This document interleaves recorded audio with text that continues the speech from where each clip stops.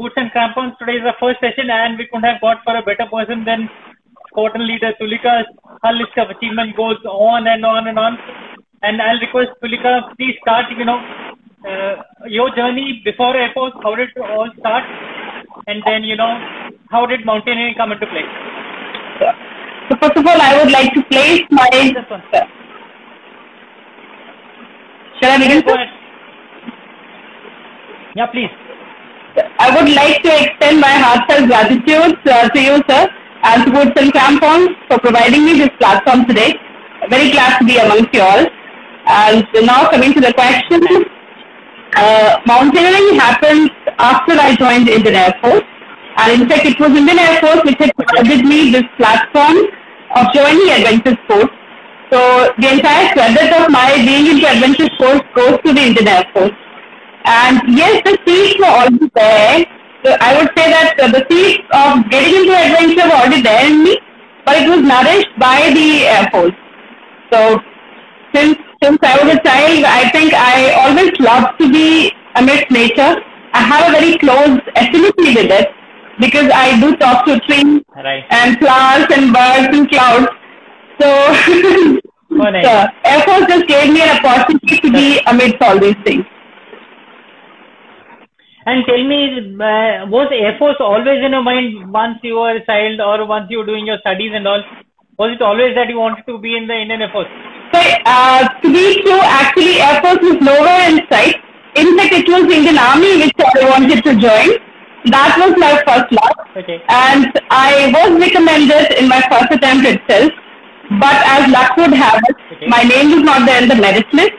So next year when I applied for Air Force also, I got selected in Air Force, but I suppose it was to be better that I joined Air Force. No, I'm sure. Army's loss has been capitalized by the Indian Air Force, and the kind of journey you had, it's been truly amazing. Like Megha was mentioning in the Facebook post as well. We couldn't meet in Lucknow. Squadron Leader Megha was there doing I Am Lucknow course with us. Yeah. So that time she was mentioning. Yeah. Great. Okay, so tell me about in Air Force also, everybody knows it's not easy for everyone to get into adventure and such things. How was your journey? How did it all start? So it was basically I had to give up my leave because I do understand that there are requirements of the organization also which are quite justified. So though Air Force has an adventure directorate, for that matter all the armed forces have, and there are a lot of opportunities. Yes. So, yes, a signal came to Indian Air Force Adventure Directorate, and I did volunteer for that. And I offered that I would give up my leave in lieu of joining the course.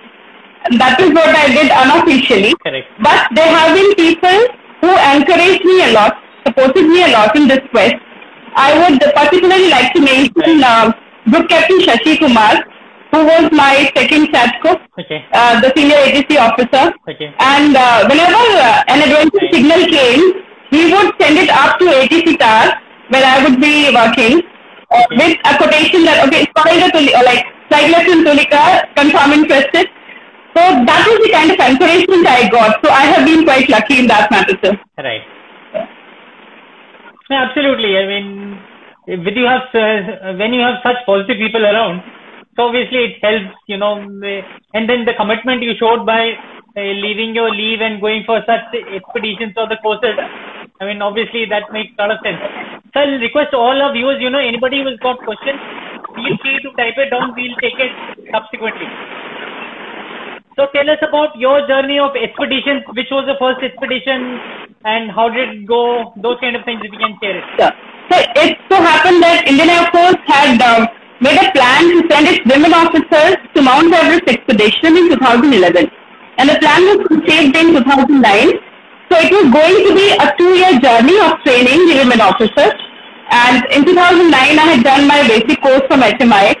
So though I was not very sure whether I would be up to the mark for a mountaineering expedition at that time, but I took a chance because I believe that in life, whenever opportunities come, you have to grab them and give your best, irrespective of the chances of failure or success. Even if you fail, that's all right, because it would give you some kind of experience. But you should not step back when an opportunity presents itself in front of you. So that's what I did, volunteered for this expedition. I was selected. My first expedition was Mount Sokangri in Leh. So this is what I submitted successfully. Thereafter, our team was taken to Mount Bhagirathi too, and then Mount Pamit. Thereafter, Mount Patsai, and we were also lucky to be, and we were also privileged to be taken to Siachen Glacier twice in 2010 as well as 11 in the month of January.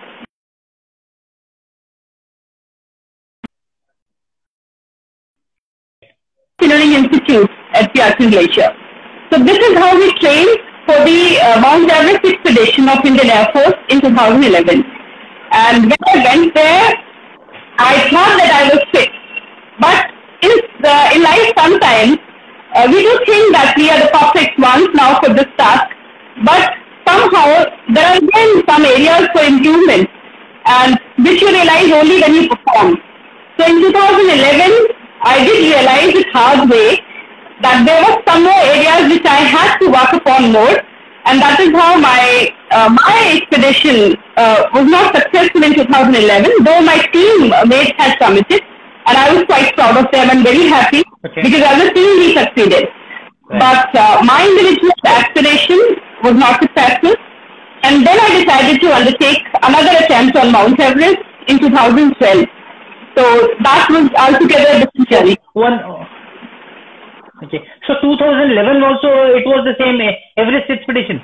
2011 it was the Indian Air Force Everest expedition, of which I was a part. Okay. And it was a successful expedition for the Air Force. But and 7 of my team members out of 20 had submitted. It was quite a big achievement for the Air Force and for our team. So I'm very, very proud of my teammates. But I could not submit in that year. And that is how I decided to undertake another individual expedition next year on Everest. So that is when in 2000 I was able to submit. Oh my God. So you've seen it twice. I mean, that kind of experience. Great. I mean, I see a lot of common things, in the sense that ours also, the first expedition was Sokangri, and then we also trained at the AMI, which is there in Siachen, Army Mountaineering Institute. It's a nice place to be. Okay. So tell us about what differences were there in the 2011 expedition, wherein you were not able to do, anything can go wrong at those stages. But then what changes did you make in your training for which you were successful in 2012? So I think there are two factors. When we want to pursue a goal, there will be two factors which decide whether you succeed or not. And these are external ones and the internal ones. And I'll not matter from the letter, the internal ones. So though externally I had prepared very well, I would say that physically, yes, I was quite fit because I was able to do 300 sit-ups with 10 kgs weight on my chest in one go. So that kind of fitness I had achieved. But despite that, I could not commit. And later on, when I came back and introspected, because that is what you need to do when you fail. You can blame the circumstances, you can blame other people, but ultimately, the reasons for failure are always within. So that's what I try to do, introspect. And in this, my mother also played a very big role, because she told me that it was not the factors that you were cold.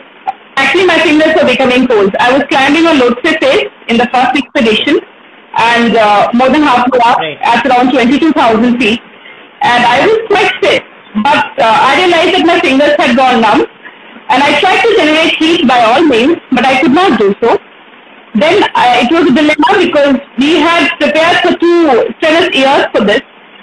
But I thought that if I further go ahead, I might get frostbite. So this fear was there in me, and I returned back from there. I took a decision to come back. But when I came back down, it was a hard realization which taught me many lessons of my life. Because the world treats you very differently when you come back as a failure, in whatever field, be it mountaineering, studies or anything. So that is very hard to take. Because you try to justify to yourself that I did work very hard, and now the people are not even giving me credit for that hard work. They're just lambasting me for not being successful. But that is how this work, I know. the walls work. And we need to accept it. That if we perform, the treatment would be different. If we do not perform, we need to take it that the walls is not going to take it very nicely. So my mom helped me a lot in this because she pinpointed very bluntly that no, you had the potential, you did not give your 100%, and that is the reason solely that you could not climb it. Go back again and do it. She just bluntly said it. Wow. She said you were a coward, and that word coward, it hit me so hard too because when you are an armed forces officer, when you think you are very fit, and somebody, that's your mom, tells you that you are a coward, it demands for a lot of introspection, which I did. And I realized that yes, there was a certain amount of truth in it. I'm not saying that in certain situations one should cross the line of foolhardiness and courageousness. No, there is just a thin line between the two. So in your josh, you should not be a fool. But at the same time, you should always try to stretch your limit to the maximum possible extent. And I suppose that is where I was lacking in my first attempt. So when I was preparing for my second one, I put my emotions aside one thing. Or rather I would say that I channelized my emotions in the right direction. So yes, there was a lot of frustration, anger and dejection within me. And I tried to put it all into my preparation. It mental preparation also this time. Because only physical preparation will not take you through very tough goals. It is your mind that will take you through when you are faced with great situations. And in mountaineering, the situations generally are great. They can turn bad at any time. So this time when I used to run, I thought that even if I'm dying, I'm not going to stop. Earlier I used to think, you're not dying, so don't stop. This time, I made a think, even if I'm dying, I'm not going to stop before I complete this goal. Every day, for 1 year, I imagined climbing Everest each and every day. When I was running, I would imagine that I am climbing my camp. So that is how I trained my mind more along with my body this time for the second attempt. But then hats off to you, and I tell you, hats off to your mother as well. Sending a daughter first time to Everest itself is a big thing. And knowing that you've come back alive, because, there's a very thin line, as you said, between life and death once you're at those altitudes. And losing a finger is a small thing, you could have died in those altitudes. I mean, for anyone who's going there. So I really feel your mother is so courageous for sending you back again with so much of motivation pumped inside you to achieve your aim. That's great. And, as we say, mountains are going to be there always. It's just that we need to be focused enough the second time once you're going. So, lots and lots of lessons learned in your journey. So there's this person, he wants to ask, how did you prepare time mentally? So physically, I'm sure you were there prepared earlier as well. Right? Tell me that considering 2011 and 12, how much of mental fitness, what percentage of mental fitness played a role between 2011, let's say you want to say it was 50% mental, 50% physical. How much you feel that becomes an important part as far as Everest is concerned? I would say 90% mental, sir. Because that's a very big percentage I'm giving to the mental preparation. But yes, because even for your physical preparation on ground, before you actually hit the base camp, it is only your mind that trains your body to take that much of effort which you are going to put in actual climbing. And that physical fitness does not come in a day. So the preparation actually begins all that 1 year or 2 or 3 years before. And that is why I give so much of weightage to your mind. It was my mind which pushed my body each and every day in that direction, imagining that I'm climbing it. Right. Even if when I stood in my courtyard, I would imagine that I'm standing on the summit. I would visualize it so much. Anything, whatever I'm doing in my life, I was only imagining Everest. There was a course which we all officers have to do. So I was also doing that course. It was quite a hectic one for all of my course mates. And there would be a 5 minute break in between the classes. Otherwise, the whole day classes were there. In the morning, PT, parade classes, thereafter the sports. So even between the gap between the classes for 5 minutes, when everybody else would just put their head down on the desk and sleep and take some nap, I would start thinking, okay, what all do I need for everything? So I would start preparing notes for that in those 5 minutes. And thereafter, when the classes are over, when the official PT is over and everybody goes back to their hotel or their officer's nest, I used to stay back on the sports ground running again after the PT and after the entire day of work. Then I would never take the lift. I would always take stairs, however tired I was. So I would keep on running till 10 o'clock. I would go back to the hotel at 10 o'clock, then take stairs. So it was from 4 o'clock to 10 or 11 in the night, I would just be working mentally and physically. Then I would go back and study, and I somehow I think I came fourth in that course. So that was how it happened, sir. So I just imagined this. Like when you are preparing for a goal, that is the only thing which should occupy your mind day and night. So all the time that you're preparing, be it 1 year, 2 year, 1 month, 1 day, you cannot be even for a second away from that goal. And when you are so much after something, when your mind is so tuned towards that one thing, nothing else stops you. Absolutely. I think you put it very nicely. You could get away by being 100% focused, but then that's a big risk, but then once you're totally focused 100%, then as you did in 2012, I'm sure success is not far once you're that much committed into the goal you're going for. Okay, this question again on Everest, there's a question which goes on to say that, there are a lot of dead bodies on Everest, which really take you once you're climbing. So tell us about your experiences. How was it once you saw the dead bodies or these things over there? I would like to tell the viewers, everybody knows there are dead bodies, but once you see it, that is a time which really hits you. So let's hear it from you, Tulika. How was your experience once you had this? Yes, sir. Though I had read a lot of books about mountaineering before embarking upon this expedition, and I had read about very many situations that can go wrong, from Maurice Herzog's Annapurna climb and the descent, very eventful. So I have read about everything that can go wrong and how these people have survived these difficult situations. Still, when you see a dead body over there, actually, so it is a very different kind of an experience, somewhat horrifying, somewhat humbling, I would say.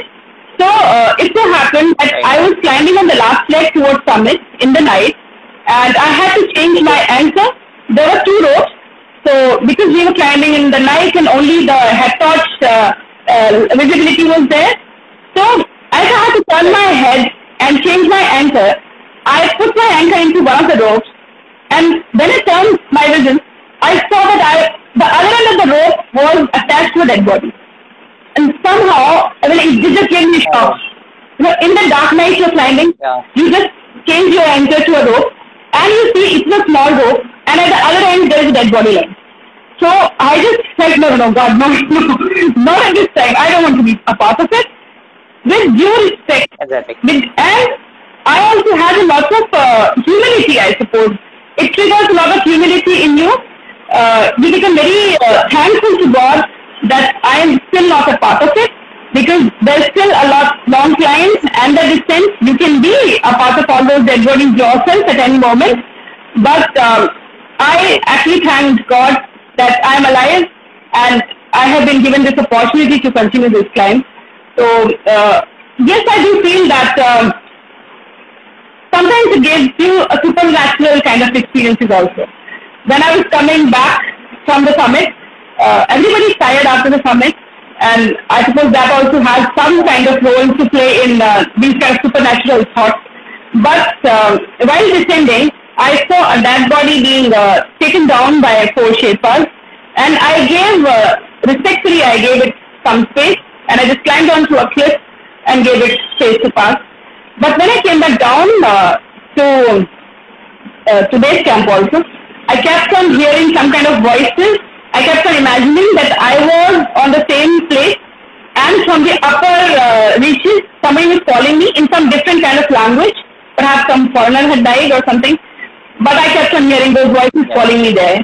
It continued for 15 days or so, but thereafter I respectfully buried it within my own mind. No, really. I mean, listening in planes and all, it's a different thing. But once you are at those altitudes, all alone, there for 60 days in a tent, it's a totally different feel. And there are a lot of achievements I would like to tell my viewers that Swan Leader Tulika has, apart from various expeditions she has done. But then in our series of 7 summits today, we have started with Tulika, and we have started with the peak, the highest peak in the world, the Mount Everest. So we are listening to her experiences. And if anybody wants to ask anything, that will again be, you are most welcome to do that. So another question which has come is, what was your first thought when you submitted the Everest? Because for you it was not a normal summit. You had to struggle so very much compared to others. There are some people who can do it with less effort. They get lucky. But then in your case, you have to go back. 1 year is very, very long time. So how was it once you achieved that final thing you've been waiting for so long? How was that feel? On the top of Everest? Yeah, on the top of Everest. Once you're there on top. Sure. Basically, I would say that we may try to become superheroes when we come down, but ultimately on the ground, the situation is not so. When you are nearing summit, be it any experience or however fit mountaineer, it is always a very difficult situation to be in because your physical strength is almost spent. So same was with me. I had to will my body to move when I was near those last steps towards summit. And I still remember that I was telling my body, I was literally muttering, move. And I would take another step. I would again mutter, move. And my body would perform the step. So this is how I was near the summit. When I reached there, it was a feeling of utmost relief, the first thing. Thereafter, humility and gratitude. I did thank God for that matter, because when you stand over there at the summit, there is only sky and gods above you, and the vast stretch of the Mother Earth beneath you. So you feel that you are standing somewhere in between. It is such a surreal feeling to be present in that moment. So I realized that yes, I am so much a part of this universe, and just a small speck of this vast universe in nature. So utmost humility, utmost gratitude to all those who had supported me, to God, to my parents, to my friends, to my colleagues and friends who had worked in my place when I climbed. So also a feeling towards my critics, a feeling of gratitude towards them also, because they triggered that kind of urge in me to prove myself.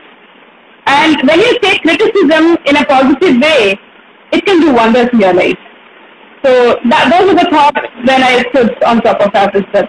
Of course, another thought was that I need to go safely down. So. Exactly. That's most important.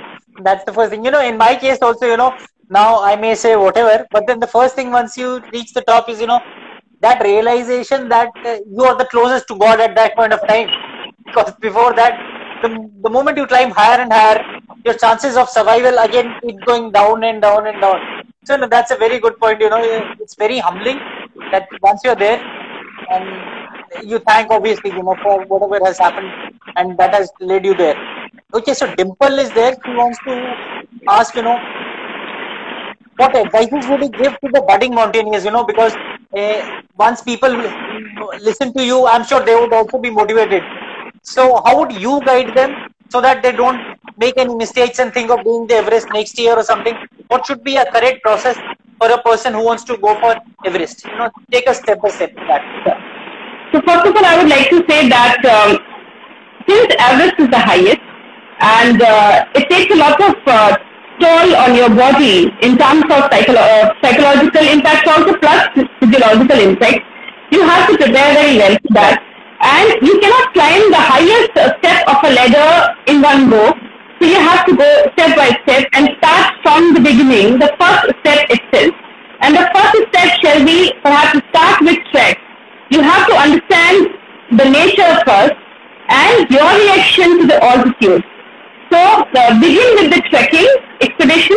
Thereafter, also do your basic courses, advanced courses, and if climbing Everest is your goal, there have to be smaller peaks climbed before that, so that you are aware as to how your body reacts to altitude. Because everybody has a different kind of experience dealing with the altitude. Somebody may feel nausea, somebody may feel loss of appetite, or somebody may actually feel the increase in appetite. As on some expeditions I did so, and I ate so much at every 2 hours on Bhagirathi too, that my teammates started calling me an eating machine. So that is how Nice.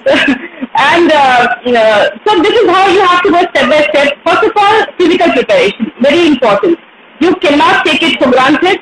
I was told a sentence by my team leader, which I still remember. That was before we were going to Mount Summit. And he said, no amount of preparation is enough. That one sentence is still there in my mind. So when you are preparing, this has to be there in your mind at all times. No amount of preparation is enough. Never let complacency settle in you in terms of your physical preparation. And since you are aspiring to climb, so whatever you want to do in life, you have to practice it every day.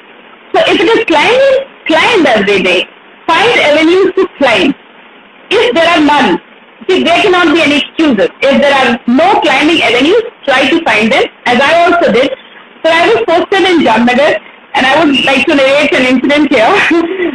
Before going to Comet, before going to Comet, since I had to practice climbing, and the officer's nest is not multi-storied there. It's just ground floor. So I did not have that advantage of climbing the stairs of officer's nest. So I started climbing on a water tank. There was a water tank behind the officer's nest, and we all have water tanks there. So I used to climb on that water tank every morning, and there used to be a scene beneath me. The security guard came over there and started questioning me. Perhaps I must have looked very young at that time.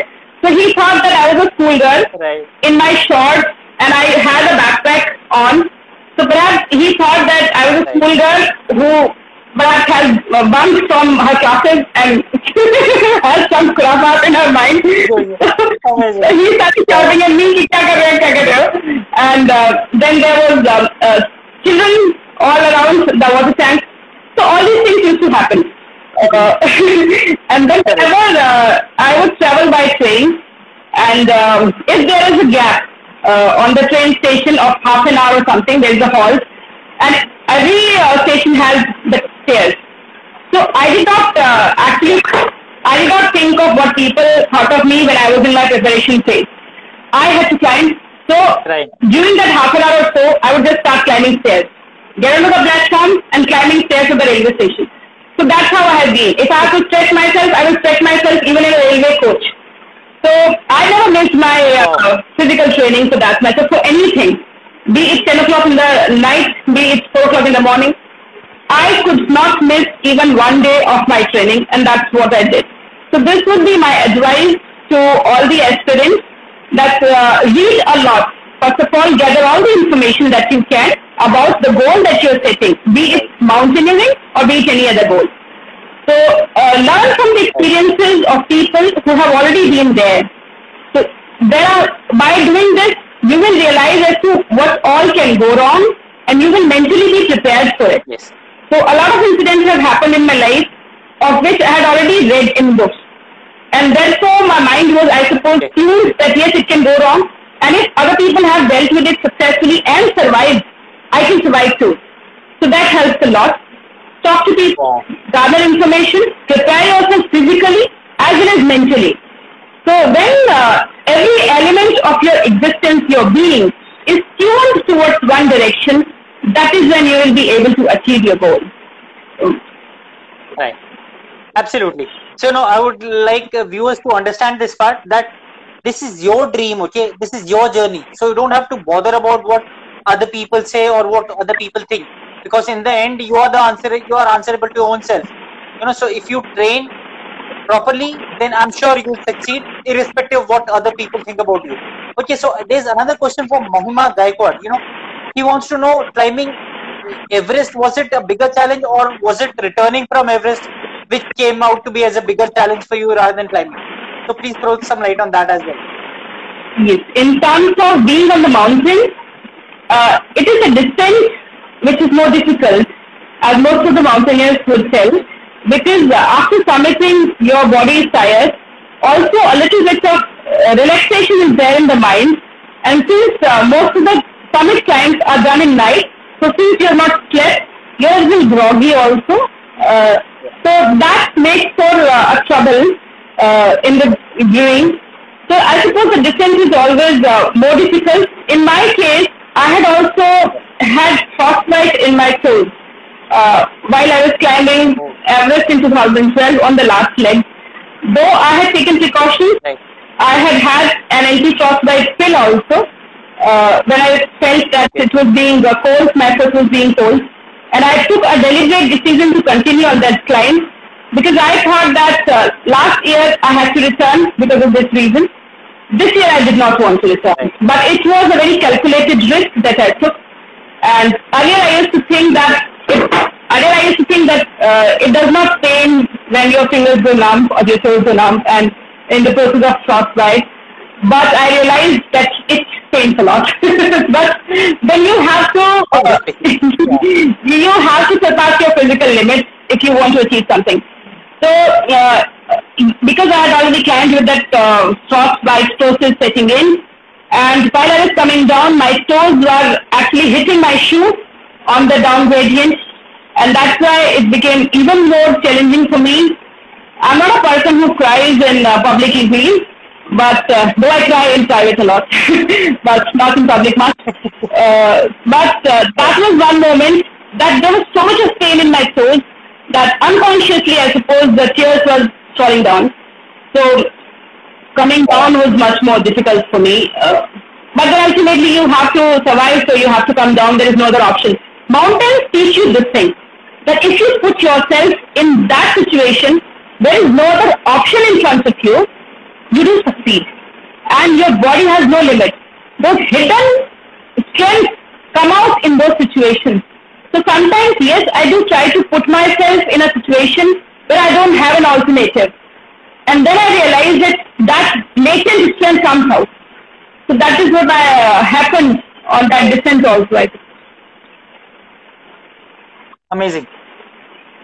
See, such instances really grow you as a person, I'm sure, because listening to you, these kind of stories itself gives us such a huge inspiration. And I wish I would have known and met you before I went for Everest, because the learning would have been again a different experience altogether. Because you went 7 years before I had gone, so had we met or had I known about this, it would have been a different experience learning. Because as you said, there's no end to training, there's no end to learning, especially for things like Everest, wherein the target is so huge. I mean, great lesson. Tell me something, have you ever done anything more difficult or more challenging than the kind of experience you have shared with us? Anything which has ever come closest to what you have just discussed? In fact, sir, I would say that everything in life is difficult, if you look at that. Because I write, I have a flair for writing, and I have been writing since childhood. But I feel that every time I begin to write a new article, it is again a very difficult process. You have to get into it. You have to forget the entire world and get into that character or whatever you're doing. So, writing I find very challenging, but I love it. And this is the kind of work which grows you as a person, I suppose. When you consciously put yourself into a very challenging situation out of your comfort zone. So, yes, I find writing does that for me. I have to totally forget my own existence and be there into writing. Writing is kind of giving birth. You are bringing out all those emotions from your depth, from your core.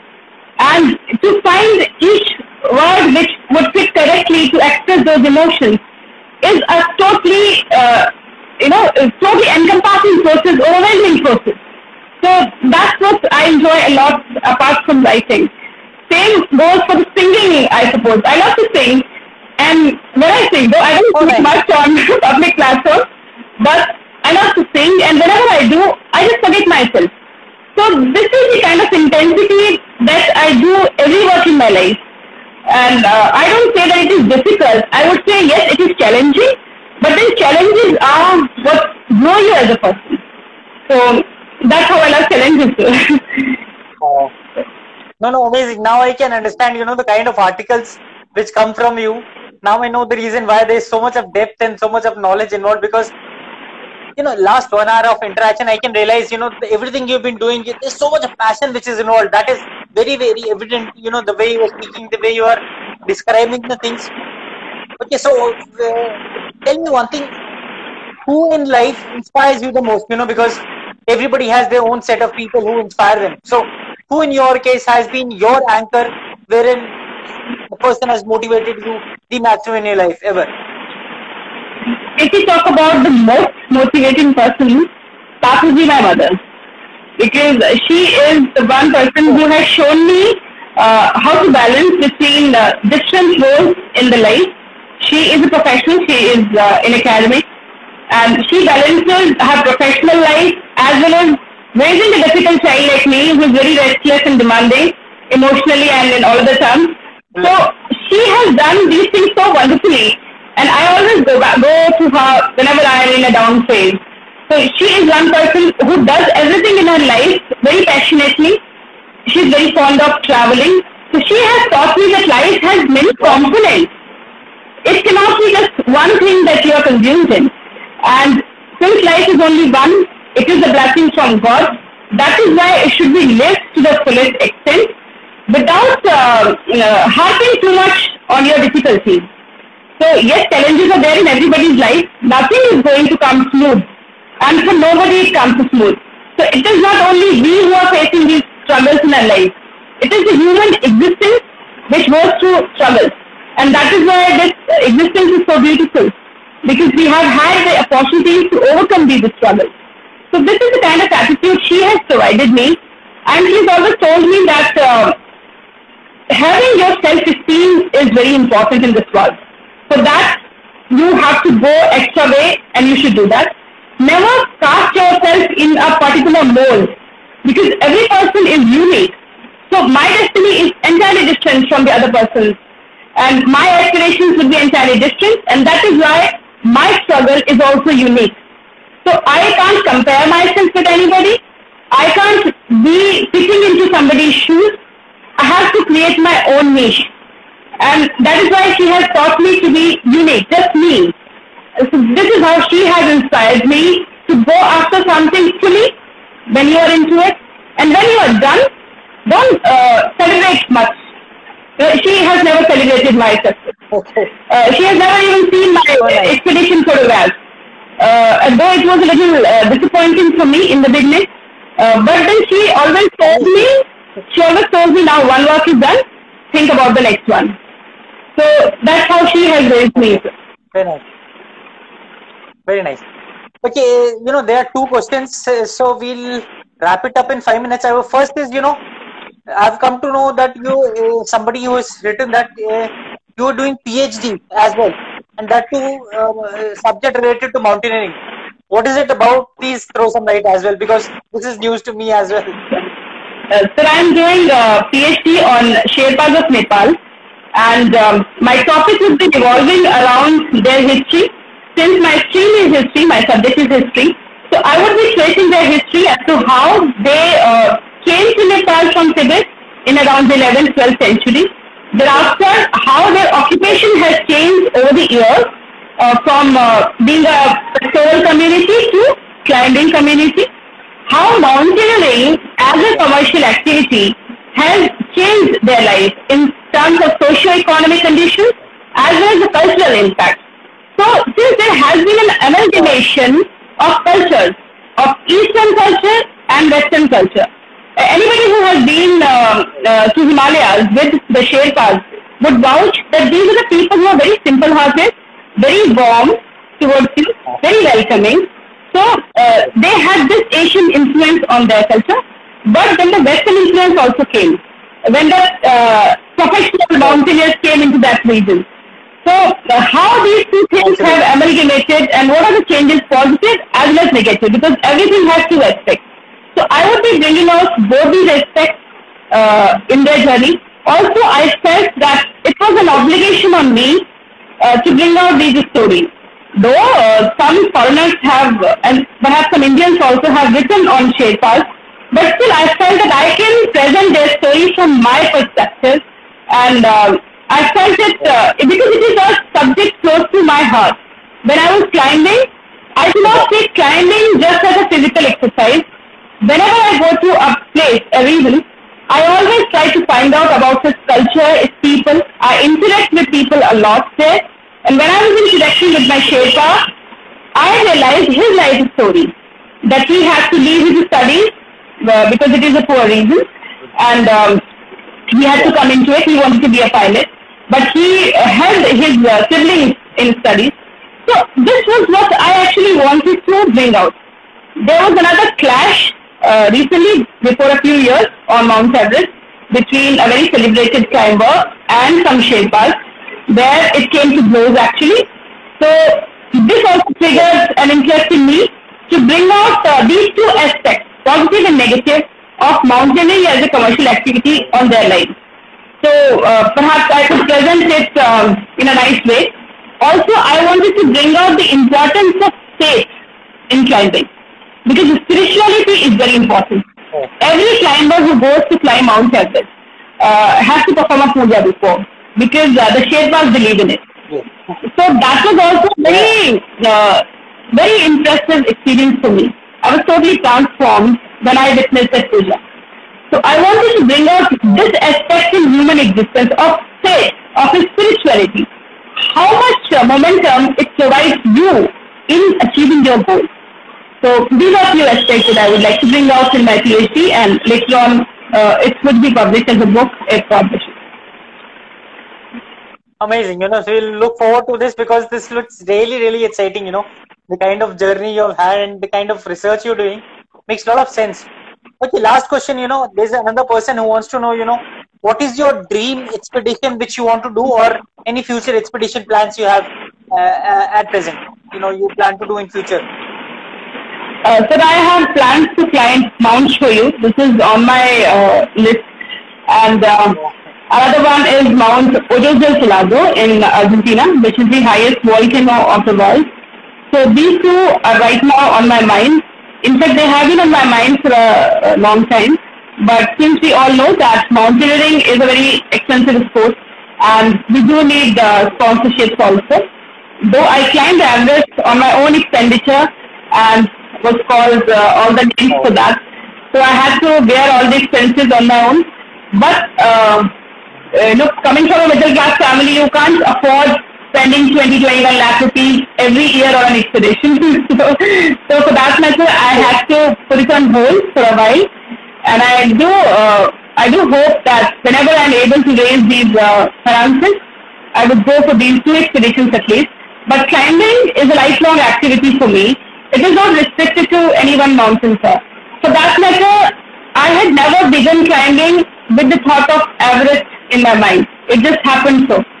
Yes, I do give that respect to Everest being the highest peak in this world, and it has its own charm, and you do feel good about climbing it. But after that, the mountaineering should not stop there. Basically, I climb because I love climbing. My purpose of climbing is to discover my own strengths as well as weaknesses. Mountaineering has taught me more about myself. When I am faced with a challenge, how I react. When I fall down from an ice wall, how do I react?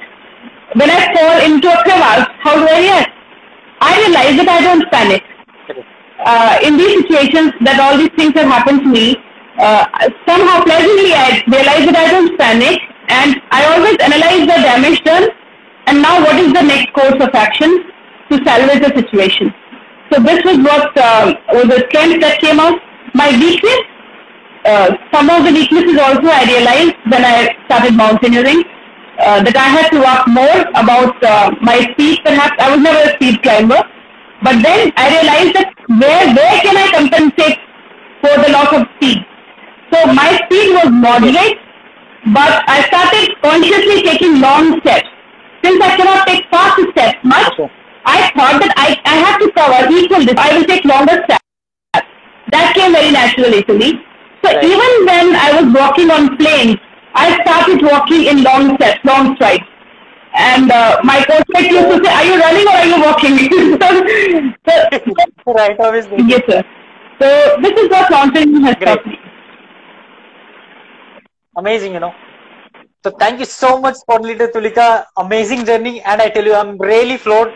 Great experience listening to you. I'm sure the journey you've had, if you're so passionate, expressing it, the kind of life you have lived, hats off to it, And thanks to all the viewers for watching us. It's been great learning about Everest, about journey of Squad Leader Tulika, expeditions, the learnings, the mental aspects and all. And we are extremely thankful for you to giving your time and making it so very worthwhile and interesting. And to all the viewers, do tune in next time, next Friday, same time, 9 p.m. We're going to be back again with another mountain, one of the 7 summits.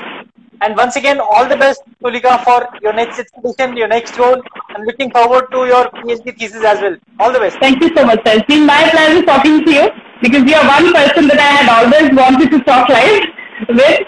So absolutely my pleasure because perhaps the viewers should know a little more about you. So rather than talking to me, they would feel like talking to you more. So really, it's been a pleasure. It's been a pleasure, sir, that you gave me this platform. So thank you so much, sir. Thanks so much. Bye-bye, guys. Everyone, good night.